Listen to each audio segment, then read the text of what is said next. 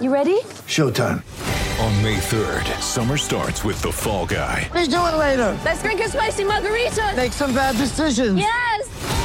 Audiences are falling in love with the most entertaining film of the year. Fall Guy. Fall Guy? Fall guy. That's what the poster said. See Ryan Gosling and Emily Blunt in the movie critics say exists to make you happy. Trying to make it out? Nope. Because I don't either. It's not what I'm into right now. What are you into? Talking. Yeah. The Fall Guy. Only in theaters May 3rd. Rated PG-13. South Sydney fans, they're not happy. They say the Roosters are ticket price gouging. So they've been charged nearly double the amount for a ticket in the Rabbitohs Supporters Bay for Friday night's game at Allianz Stadium. So the details are this. Souths fans being charged $90 for an adult ticket compared to a usual price there of $50. So an 80% price hike. When I heard this morning and read this morning and went through the details of this is the part that jumped out at me. Roosters CEO Joe Kelly said Friday night's game is, quote, one of our Tier 1 games. I said, hang on a second. Okay, one of our Tier 1 games. Aren't we in a regular season? So what determines a Tier 1 game? Joe Kelly said tiering of matches based on opposition and demand is a standard practice across many clubs and codes. And then pointed out that the pricing for this round is actually less than round 25 against Souths last year, where almost 42,000 turned up for the opening of Allianz Stadium. Again, a regular season round that was higher priced than this one. So let's try and get our heads around this, and let's try and take out, I'm happy to dive in, but if we take out the fact that Rabbitohs fans here say, hang on a second, we're paying more for where we should be and where we want to be. They've offered them a 10% discount. Let's have a look at this issue of tiers for regular season matches.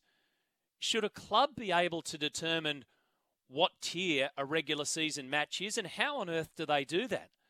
Should all regular season matches be categorized equally? Should they not just be sitting there on equal footing? Now, the Anzac Day game is $100 a ticket. That goes into the standard practice that they're talking about demand, supply and demand. We get that. I get that side of it. But based on opposition and demand, and the club saying we think that this is a Tier 1 match, can somebody help me by explaining to me what a Tier 1 match is throughout a regular season? It's a fair argument to say, yes, Rabbitohs, Roosters rivalry, no doubt about it.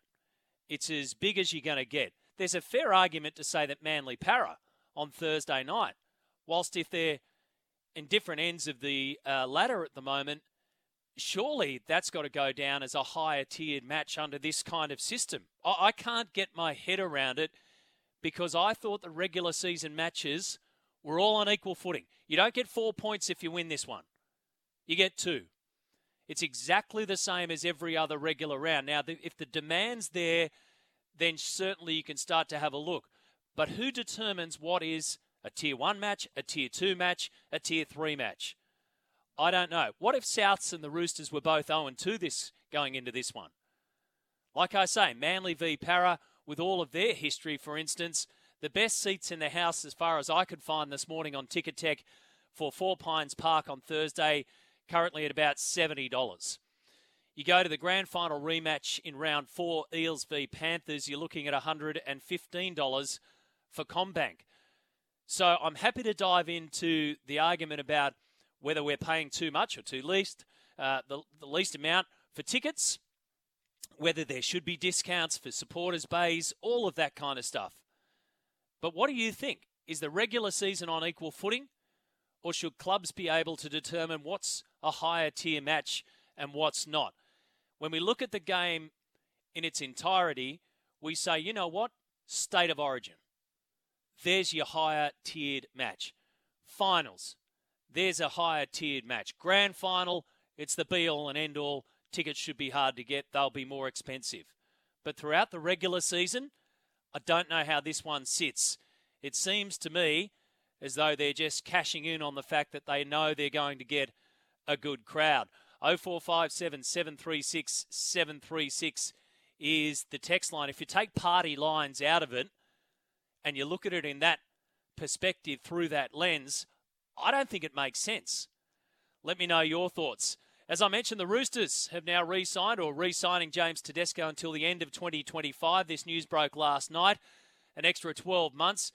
He was set to become off contract at the end of 2024, but will now be there until the end of 25. He'll be 32 years of age by the time that deal expires. If Teddy goes around again in 2026, he'll turn 33 just before the season starts in January. So it's a good deal, obviously. And the Roosters have reacted well here because even though this does start to play out in the media, surely it starts to build and the Roosters need to put out the fire before it rages. Obviously, the questions around Joseph Suaalii and Joey Manu now pop up. And I guess there's a little bit of crystal balling here because what happens and who do you prioritise when you get to the end of 2024? So Tedesco's there till the end of 2025, sorted, no problems. No one's got a problem with that whatsoever. And what he wants to do after that, well, we don't know. But both Joseph Suaalii and Joey Manu come off contract at the end of 2024. So say Suaalii signs with rugby for 2025. Say he leaves the Roosters at the end of 24, he goes to rugby. Remember, the British and Irish Lions tour in 25, followed by the Rugby World Cup in 2027. They're going to throw everything at him. Absolutely everything. And they'd be mad not to. So say he goes. And say Joey Manu does another deal elsewhere for 2025 and beyond, and he goes. And then Teddy's left standing for 2025. So if you're the Roosters, who do you prioritise and how do you play this one? Do you give Joseph Suaalii some one-year rolling contracts here to keep him in the mix? Do you promise him a fullback position earlier on? Do you say to Joey Manu, hang on a second, there's some big money coming. He'll be 28 by the time his current deal expires, but we're going to need you. What if? It's the great what if. If you want to play some money ball on that one, let me know. 0457 736 736. Should the Newcastle Knights consider standing down Kalen Ponga? Well, the Sydney Morning Herald's chief sports writer and, of course, a feature on this program on a Wednesday morning, Andrew Webster, has written the Knights should err on the side of caution and look to stand down their skipper for an indefinite period of time. So he suffered another concussion on Sunday afternoon. We covered this at length yesterday. And Webby in his article has said that if the Knights do stand down Ponga, the NRL is unlikely to award them salary cap dispensation for the season. He is, of course, reportedly earning north of 1.3 up to $1.4 million this season. So if the Knights err on the side of caution around a topic and an incident as sensitive and as unknown as concussion, what is the NRL then need to do if they put their hand out and say, well, we have to because you're telling us this is so serious, we can't afford to mess with this. Do we get dispensation? Matty Johns on the roundup yesterday had this to say when it comes to concussion. And basically, Matty's point is we should only listen to the experts. It's a really sensitive one to talk about and have an opinion on. At the end of the day, Kalen will go away and he'll be assessed and they'll go from there. As far as people, I just think it's out of line, people having an opinion. You know, I've had people say, do you think it's all over? And I said, well, that's got nothing to do with me. Oh, how many head knocks can he take till he's got to give it up? Oh, well, look, at the end of the day, he'll get assessed medically and things, and the club, and he'll go from there. And I agreed 100% with Matty on that yesterday. In this case, you have to listen to the experts, and the game has to listen to the experts. But should there be incentives for clubs and players to err on the side of caution? Because caution appears to be, at the moment, one of the defining plays in all of this concussion debate. We don't really know where it all leads and what the major ramifications are. I mean, we've got an idea, but we have to be cautious about it. The game wants to be cautious about it. The game's cautious about it every single weekend. So if a club says we're erring on the side of caution, what does the game do in response? And can clubs be trusted when it comes to salary cap relief? Perhaps that's a different argument if you want to buy into that. please do so. The Knights, well, they've got a player crisis for this weekend. They've got the Dolphins on Friday at McDonald Jones Stadium, and I'm finding it very hard to tip against the Dolphins going 3 from 3 to start the season, because the Knights have only 28 spots in their roster filled for this year, and up to 10 will be unavailable. Adam Clune could have been an option to cover for Ponga in the halves, but he failed a head injury assessment in the New South Wales Cup at the weekend and is unavailable. Unavailable's the big word. Adam O'Brien, excuse the pun, has some pretty big headaches to sort out today for Team List Tuesday. So Josh Schuster is set to return from a calf injury for Manly and line up in the halves alongside Daly Cherry Evans for that matchup against the Eels on Thursday night. And we'll follow the course of that throughout the day. And, of course, Joel and Fletch this afternoon will have all your team news ahead of round 3. So make sure you stay tuned to SEN. Cricket, Australia v India. It ends in a drawn match. Travis Head out yesterday for 90. Marnus Labuschagne, 63 not out. And Steve Smith, 10 not out. They couldn't get a result, so they wrapped it up. Out of all of it, Nathan Lyon ends up becoming the most successful overseas bowler in India in history during this series. So he's now got 55 wickets over there from 11 test matches. Derek Underwood, the next best from England, with 54 from 16 tests. And the great Richie Benaud took 52 wickets over there from 8 tests. So it now means the World Test Championship is Australia v India, locked in at the Oval, starting on June 7. Steve Smith, a huge fan of this World Test Championship finale, says it adds another dimension to the game.